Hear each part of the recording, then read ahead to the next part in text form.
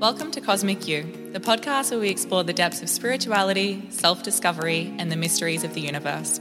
I'm Holly. And I'm Bree. Through our journey, we've discovered that the universe is a reflection of our inner selves, and by exploring the cosmos, we can discover new insights which guide us to unlock our true potential. Each week, we'll be diving into a new topic related to spirituality, inviting guests along the way who are experts and thought leaders in their field to join us to share their unique insights and perspectives. Through our conversations, we hope to inspire you to discover the sacred within yourself and the world around you. We are so excited to embark on this journey with you. Welcome to Cosmic You.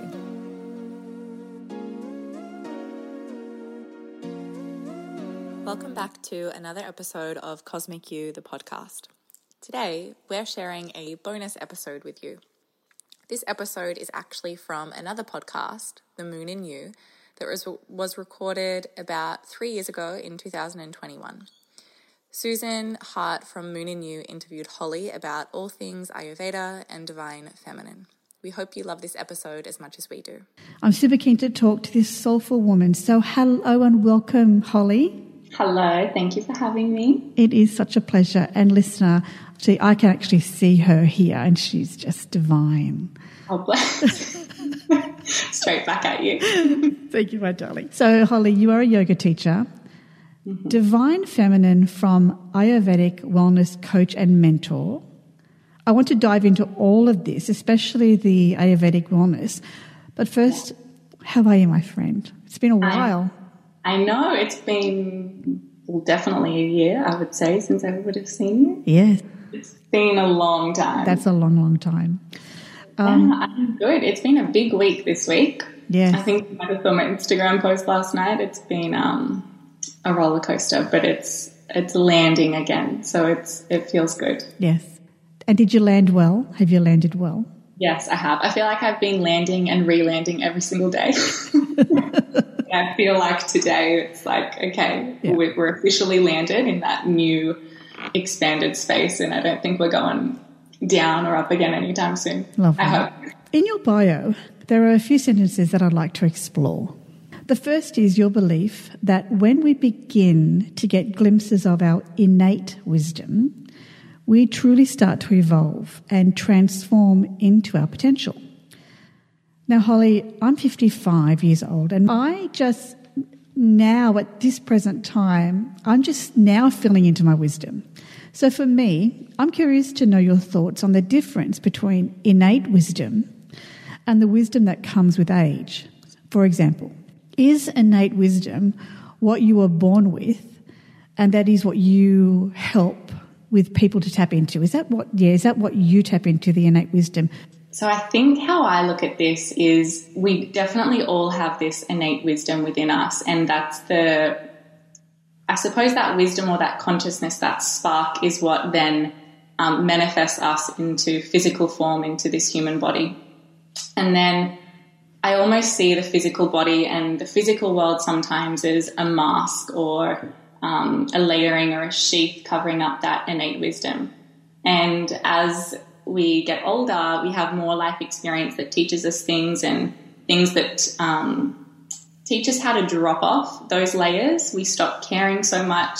So there's definitely, I see that wisdom as the same. The wisdom is as you get older is just you tapping back into that innate wisdom that you were born with, but you now just have so much more life experience to feel, I guess, even willing to start to shed some of those layers that you might protect yourself with, because you're still figuring out life, moving through, 20s, 30s, 40s. 50s, 60s. 60s, 70s. So we have this soul wisdom that we're all born with, and that is who we are.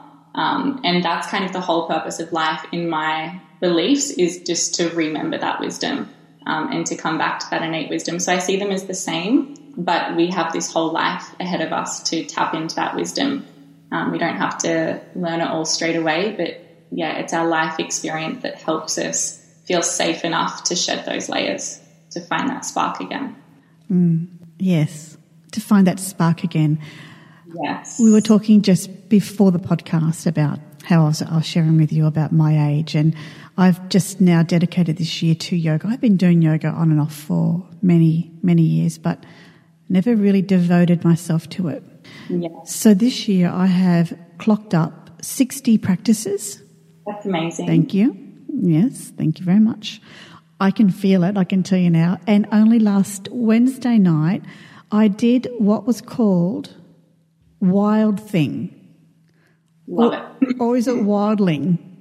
Wild Thing. Wild Thing. So what happened to me was I just didn't think that I could do it because I was telling my brain obviously was telling me, you can't do it, you're too old, you're going to collapse and or fart, which is a big thing about older women in yoga, and you're going to embarrass yourself and don't do it. And I just I listened to the teacher and I breathed and I felt strong. I said, no, I'm going to do this. So it's, the downward dog, and then you kind of flip and then you go on your bottom and then you lift up. Yep. Well, as I rose up to it, tears were coming down my face. So I did my downward dog. I pulled over to my bottom, and then as I raised up and I breathed out, I went, I'm doing it. Yeah. I'm frigging doing this. Amazing. And that's the potential that I have is enormous. Yeah. So that's one of the things that I love about your teaching or what you do for people is that you create this belief within them. We shed the story that we've been telling ourselves for years, and we can come back to our true nature, our innate wisdom that let's just trust our body. It's strong enough now. I've been eating well. I've been doing this 60 times now. I'm pretty sure I can do it. Yeah. Yeah. In saying that, when that happens to your students in yoga, let's talk a little bit about yoga for a moment. Does that light you up? What sort of the things that you love about it when you see your students, you think, wow, they actually are accomplishing something? How does it make you feel? So I think there's definitely that aspect of people being able to expand themselves physically.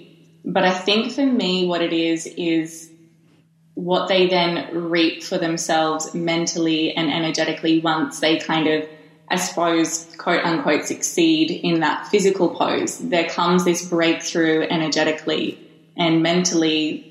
They literally, as you said, you shed a story or you shed a belief about yourself or even a belief about the world. Because when you can, the asanas, the poses of yoga, they do create an energetic shift within the body, and especially if they're present and breathing into it, then that's when things really begin to shift and change. So I think for me, why I love teaching yoga so much, and still always every class there's some kind of moment that someone will come up and say something to you, or they might say, you know what, I actually finally understood what you meant when you said that. I finally felt it and I got it.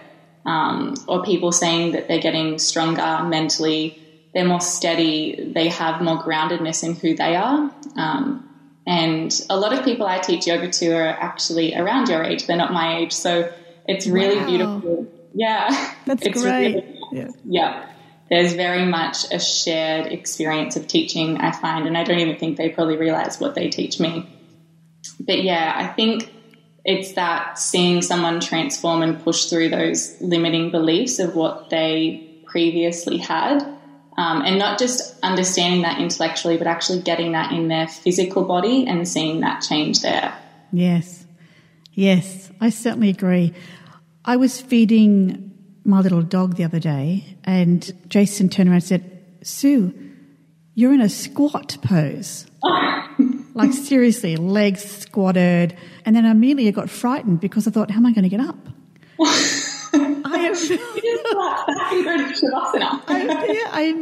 I immediately got frightened because that's what happened. I went, I'm in this, yes, so what do I do? And he goes, well, how did you get down here? Yeah. Just do it without thinking. Yeah, exactly. And I did, and that's what happens, isn't it? Because, and I suppose though, look, we have to give credit where credit is due, and our body does have the flight and fight. It's there to protect us because it's saying, oh, you've done that once and you've really hurt your knees, mate. So don't do it again. You put your hand on the stove once, mate. Don't do it again. Yeah, exactly. So I understand that there is something in there, but we shouldn't allow that to stop us from trying to do certain things because I am stronger. And so when I did it, I was fearful. And then I talked to myself kindly. I said, you know what, Suze, it's okay. Jason's there. If something happens, you can always, fall back on your bum and you can pick you up. So try. Just try to get up. And I did, and I succeeded, and there you go. It was all good. It's all good. Yeah. But there was that response time. There was that little moment of like, I won't swear. I went, bugger. Okay, talk, be kind, and then I rose myself up. Yeah, and that's exactly what it is sometimes, is because our body does have that fight or flight response. It protects us. It makes sure that we survive and that we're alive. But if we're not aware of that all the time, it can kind of get in the way of a lot of our life. We can stay stuck in that because it's such, it's so programmed into our physical being and into our nervous system. So it's so important to have an awareness of that, so it's not always controlling you, and every choice you make, you're able to kind of go back to the wisdom and get out of the fight or flight response. Yep. One of the other areas I'd love to talk to you about, because women of your age, there are still traumas that they've had to deal with when they're children. Everybody has traumas. Everybody has had some trauma, whether it's on a small scale or a large scale, but there's always been some trauma, even when you realise that Santa Claus is no longer real. That can be traumatic for some children. I know it was for me, and what it was is not the fact that there's no Santa Claus, but that I was lied to for so long. And then I thought, my next question as a 7-year-old is, what else are they lying to me about? I was actually had a lot of issues around that. Anyway, by the by. But what I'd like to share with my aged wisdom is that if you add another 25 years onto the already 25 years you've already lived, and you do not address those issues, there's way too many more layers to take off. It's like 100 heavy coats, and so you take one off and one off. Whereas at the moment, when you are younger, and especially with my listener, who is probably more in your age bracket between 25 and 40, say, the opportunity to do this, what would you call it? Hard work. Hard work would be better. Start young, because the older you get, the harder it is to not necessarily remember, but to unravel what actually caused all the trauma in the first place. Because I do believe that most trauma in adult life comes from childhood. I really do, because of the misconceptions and misunderstandings and what you think isn't. So your work is so much needed in the world, my love. It's so much needed, and I'm so grateful. I'm so grateful I found you again. I want to move now on to your work in your Ayurvedic studies, or your Ayurvedic sort of world.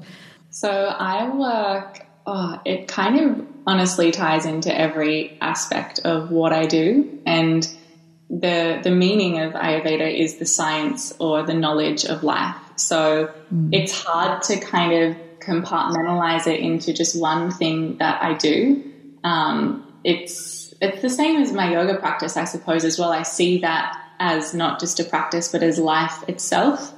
So I guess in terms of yoga, it really, the knowledge of Ayurveda really comes into structuring a class and supporting individuals, because we're all so different. That's what Ayurveda is really focused on, that we're all so unique. And although we have a lot of sameness and we come from that same soul, that same innate wisdom, we all manifest in a very different way to literally then be able to achieve that soul's purpose. We all have a very unique purpose. And that's what this physical form and the mental qualities and skills that we have are there to support. So it's being able to look at an individual and understand them in their totality, and not kind of just see them in comparison or even relation to someone else, but being able to see them completely. And I think Ayurveda helps us to see the power of each individual person and the uniqueness of them, and not think because they don't have, a certain skill that someone else has that makes them really successful, that means they're unsuccessful. So it's helped me in really supporting people to get to that place where they own who they are, every aspect of who they are, and especially for young women the way we look, just actually owning that and not feeling so having to compare if my hair's not like hers or my face structure, my body structure is not like hers or I don't think like she does. That once I kind of really got into Ayurveda, all of that, I mean, of course I still have moments where I wish I was like someone else, but as long as I can remember that innate wisdom, all of that stuff just doesn't matter, because I was given this and we were all given our unique, quality of how we even look to support us in what we do in this world. So that's something I think very much that I'm trying to get across to young women, is because I still feel and see through conversation and through experience how much that is, holding young women so tightly in every choice they make, everything they do. There's still so much more work to be done. And I think, like you said, this is the time to learn all of that and unlearn what we've been told. We were never told as young women to embrace your individuality in the way you look. There was always one idea of what you were supposed to look like. And as you see, that's completely changed from when I was a teenager. It was all about being completely, stick thin and really small, not having curves. And now we're starting to embrace the curves. So but it's still not teaching us to embrace us, because there's always a model and an image that we're trying to achieve. And it just changes through the ages. So that's something where if we look at this innate wisdom of Ayurveda, we can actually hopefully learn to embrace ourselves for who we are, not look to something outside of us, but really just look to ourselves. So that's something that I work with a lot. So I do Reiki as well, and I mostly work with people, young women my age in that, and understanding those energy centers and how they relate to specific qualities in Ayurveda or certain elements. And it's really, I think we also move through different elements and qualities in life, and young women, we're all moving through those same lessons. So, yeah, it's supported me in so many different ways, but it's mostly taught me how to embrace who I am. And then that's what I want to share with other people, is how to embrace who they are. To first learn about themselves, learn about their wisdom, and then actually embrace that, not try to change it, because it's not by accident. It's all on purpose. Because we are all unique, we all have a unique thing that we are to be giving to the world. And when we are constantly comparing or trying to be like everybody else, then the world just gets it's like this clone of other people. And you can see that in Instagram feeds. You can see that in Instagram stories, and when you go on TikTok, everybody's trying to be like everybody else. And again, that is because that is one of our nature. It is our nature as human beings, because we copy things and we notice patterns and we see patterns and we like to do that. And that is that's all good. But that's not really what I'm talking about. That's more survival. I'm talking about, what do we really do contribute to the world? So just on what you were saying about bringing this uniqueness to the world, I'm a bookkeeper by trade. I have qualifications in accounting.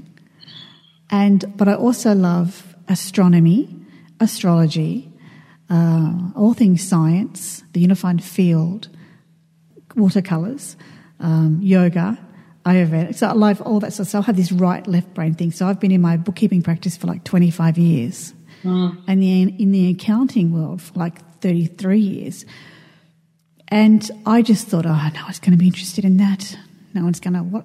Everyone wants to know about yoga and should I be a yoga teacher? Should I do this and should I do that? And then when Elena Brower kindly slaps you in the face and says, wake up. You have something unique to give to the world. I meditated upon it and asked the question, what do I bring to the world? And so that's my unique contribution to the world. Yeah. Nobody is as unique as me. And that's my message as well from what you've just told me. That's what I'd love to share with my listener, is that you are unique. You have a very special gift inside of you that only you can give to the world. Because things like comparison and worrying about what everyone else is doing literally stops you in your tracks. And it's just so silly, because then you aren't actually giving the world anything. You're so afraid of what you're putting out there that you end up doing nothing, which is not Bingo. the purpose. Absolutely correct. And you know what? Even if you put something out there and it's ugly and nobody gets it and nobody cares, it doesn't matter. So you may as well do it. Yeah. And even if one person resonates with that, then that's all that matters. Yeah. And if no one resonates with it, you've strengthened that trust in yourself to follow that curiosity. And the more that you accept that curiosity and take action on it, the louder that curiosity will get, and it will become truth. It will feel like you're tapping more and more back into yourself. So yeah, I've done a lot of that this year, just getting rid of voice that tells you, no, don't do it. Because what if, and giving up on that voice, the voice of your soul does get louder, and you just trust it more. You don't doubt it. Thank you, Holly. That was wonderful. I am really keen to explore what you have to offer, because I think that the more that, especially because you're Australian as well, it's lovely. Now, I am going to ask you to close off our podcast with a guided meditation to that. But before I sign off and hand it over to you to do that, just a couple of quick little social questions. I'm always fascinated with other people's reading habits. Now, you may not read, so you can just pass on this one, but if you could tell me, what are you reading now? So I'm one of those people who read about 5 to 10 books at a time, which is so wow. I need more masculine to my structure of book reading. But the one that I'm reading the most at the moment is Autobiography of a Yogi, and I read that a few years ago. Are you reading that? I've read it. It's amazing. Yeah. I am blown away by the commitment he has, the devotion. Actually, it was through his words, through Yogananda, his words of devotion, where I thought, I'm not devoted to anything. Yeah. What can I be devoted to? Really devoted. And now this year it's yoga. So I read that book 2 years ago, and now just suddenly now it resonates. So perfect book. What are you getting out of that at the moment?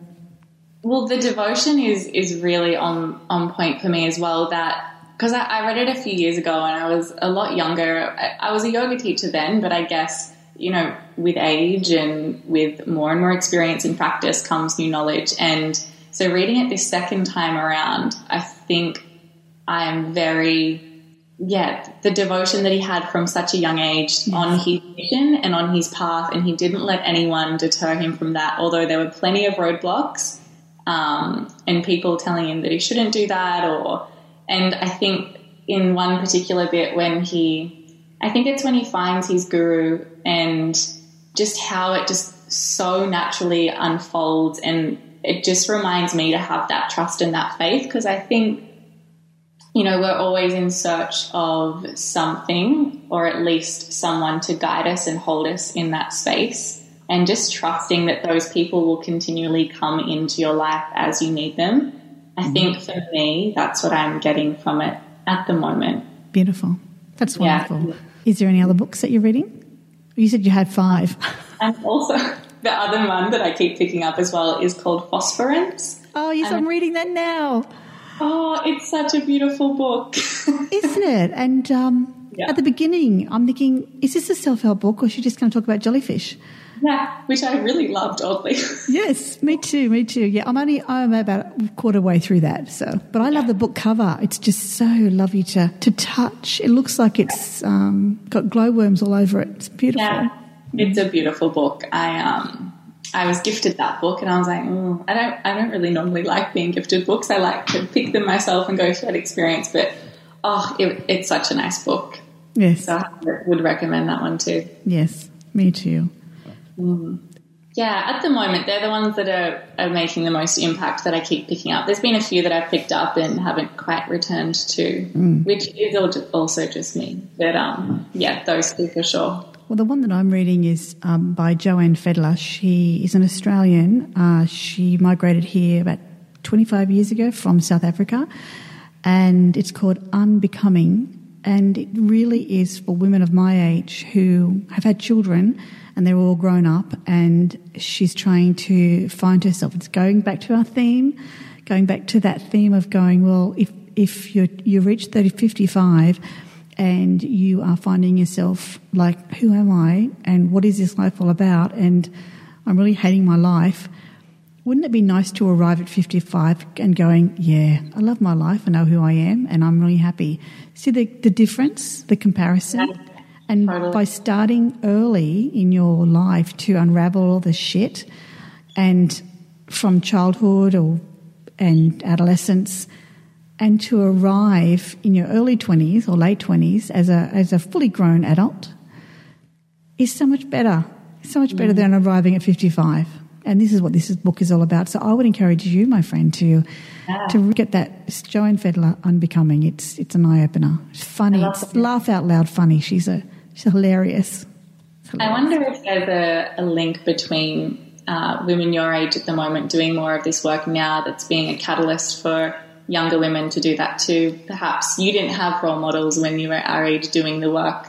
So I think because in the last 2 years especially, there's been so many more young women come to me and open up to this stuff. And I think that's probably a testament to older women doing that as well and having the confidence and trust in exploring for the first time. Yes. Oh, and fear goes away too, because, as you age, and I use this word with great respect, and a lot of people may get triggered by this word, but the word is death.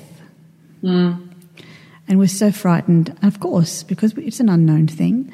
But as you age, there's two things that you do. You either move towards it, as Ram Dass would say, with an upbeat attitude, or you don't, and you become the crone that most people align themselves with, the witchy, gnarly, angry, sort of twisted woman that is frightened and angry and just really, just difficult, cantankerous. These words come to mind.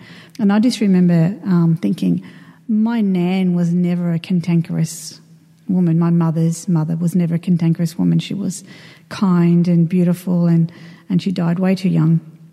And my great-grandmother, Alice, as well, she was not cantankerous. Everybody else around her was. Her other daughters were just dreadful, Auntie Doris and a few other people. But my great-grandmother, Alice, she taught me piano. And it's these women that I go, that's the sort of woman that I want to be. I want to be soft. I want to be, kind. I want to be compassionate. I want to be able to still give at my age, and I'm doing it.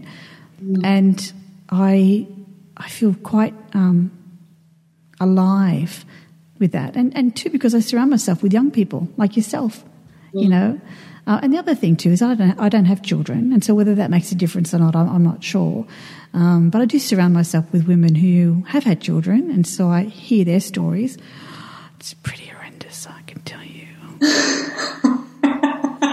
Well, it's like, hang on, do I go into the field of having children or not? Yeah, see, that is a whole other podcast, because most women my age, if I were to tell their daughters, you know what, there is another path. Living a child-free life is glorious. It can be difficult too, because you have to get through the natural born pull of motherhood, and there are moments where you see a mother breastfeeding, and it really hurts you, and you cry, and you go, oh, I wonder what that's like. But that doesn't stay with you forever. It's like all emotions; it will come up, you feel it, and then you lay it down. And then you take up the mantle of the work that you're doing, or the joy of what you're doing, and you move on until the next pain that comes, and you go, probably 3 or 4 times a year, it would catch me. Yeah. That's it. 3 or 4 times a year, and that's it. So I don't know why we ended up talking about me and my childless life, but anyway, It's be relevant for someone out there listening. Correct. That's correct. My darling, I would like to end now with, first of all, thanking you for your honesty and your wisdom, innate and aged wisdom, may I say, because you're not that young. And, dear listener, if you would love to know more about this woman's work, I will have some links for you in the show notes for you to follow, and I guarantee you will not be disappointed. I'm going to close off now and say goodbye to you, and I like to call all my listeners my daughters because that's who they are. They're my daughters. And I'm going to leave you in the capable hands of Holly, and she's going to close with a meditation of her choice. Thank you so much for having me. It's been an honour to share and sit with you and hear your wisdom as well. It's beautiful. Thank you. So I would sit down for this if you can. Try not to do this walking or, of course, driving. But so this is a meditation for your throat chakra, the energy of communication, self-expression, and as we do enter into Gemini season, it's very much governed by ether, which is that quality and that element of Gemini. So it's a really beautiful meditation for you to reconnect to that energy center and for you to feel safe again in expressing your truth and who you desire to be. It's more of a body meditation. To begin, you're actually just going to put your hands on your head and just give your head a little bit of a massage. You can really feel into where your fingers connect to your head, and then start to make your way down over your face. So almost like you would rub your hands together to warm them up. Just kind of start to do that to your face as well, giving your bone structure a massage. And really pay attention to your jaw and to your chin. So anything above your collarbones and below your lower lip is all related to your throat chakra. And then start to move down over your throat as if you're trying to really move and massage your lymph. You can move around to the back of the neck as well. Don't forget, these energy centers are not just on the front body. So much of what we do when we meditate is just kind of close the eyes and try and be still. We forget to get in the body first. So find any tender points around your neck or the base of your skull and really give more attention to that space. And even just notice if this feels weird. You're like, what am I doing this for? And then just eventually begin to lower your hands into your lap. You can put palms face up or down. And then just start to close your eyes. And begin to bring awareness to breath. So find a 1-to-1 ratio breath, which might be inhaling for 4 and exhale for 4. And you're really letting your body know that you're here and that you've come back.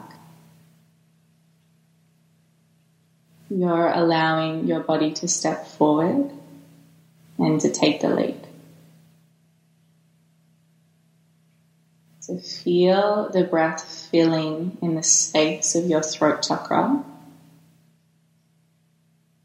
Breathing into the chest, breathing into your throat. Feel the air move. And see if you can sense the gland of the thyroid wrapping around your airway there in your throat. And you might even touch your throat again to find that space.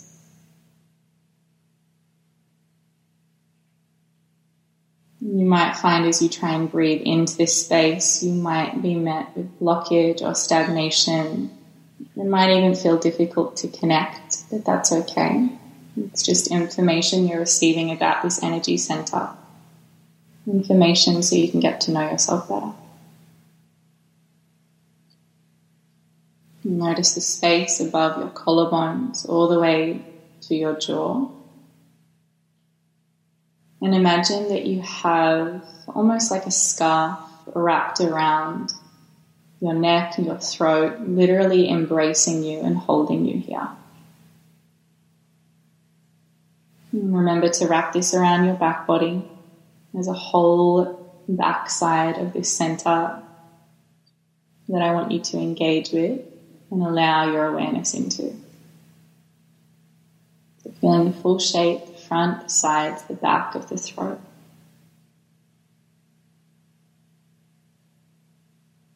And for a moment now, we're just going to move awareness. So open your awareness down to your bladder, to your urinary bladder, the one that sits way down in your pelvis. So we're now moving into the second chakra, the sacral chakra, the area of your uterus, your sex organs, center of creativity, divine feminine. We're leaving the throat chakra behind just for a second to tune into the space between the pelvic bones. Now allow your breath to descend into this space. The space in between the bones.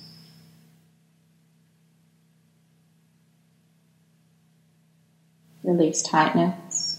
Let this space soften. And through that softening, become more free and expanded.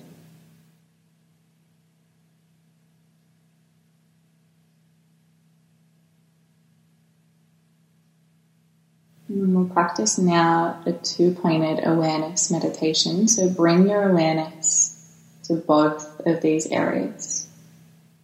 Second chakra in the pelvis and the chakra of your throat.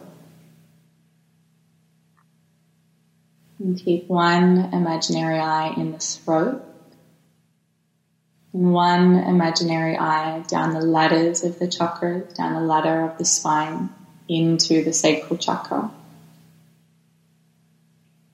You'll notice that there is a connection between these two chakras, between these 2 points.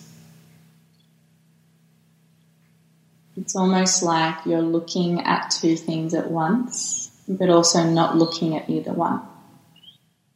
Rather, you are feeling two things at once. Feeling two wisdom points within your body.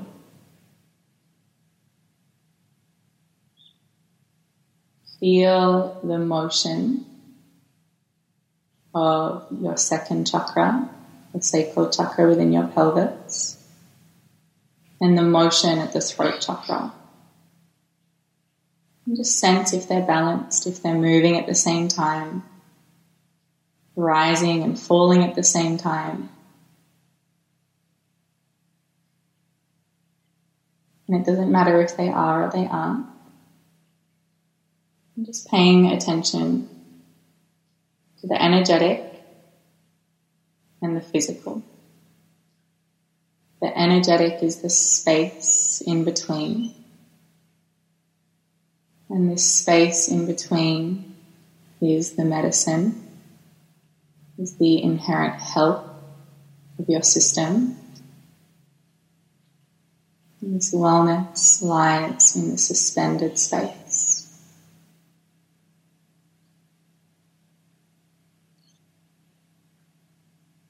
And just allow a feeling, maybe a word or a symbol to come through now of what these centers feel like, or what it feels like to just be connected to these centers, to this space in between, to this sacredness of your divine body. Perhaps notice emotion that arises, and notice if you're jumping back into your mind. A lot of the time this is quite non-verbal. You might not actually be able to find any words or anything that you know with your mind to describe this feeling.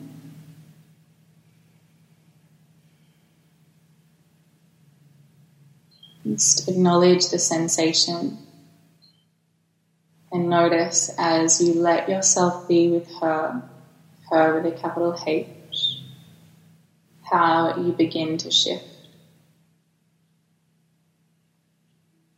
How your body shifts once you tap into that space between. And you might find that you automatically shift into duality. Recognize that. That's also part of who you are. Allow yourself to surrender, soften, and allow the duality of who you are and the non-duality of who you are. And you can sit in this space for as long as you like. And return back whenever you feel ready, whenever you feel called.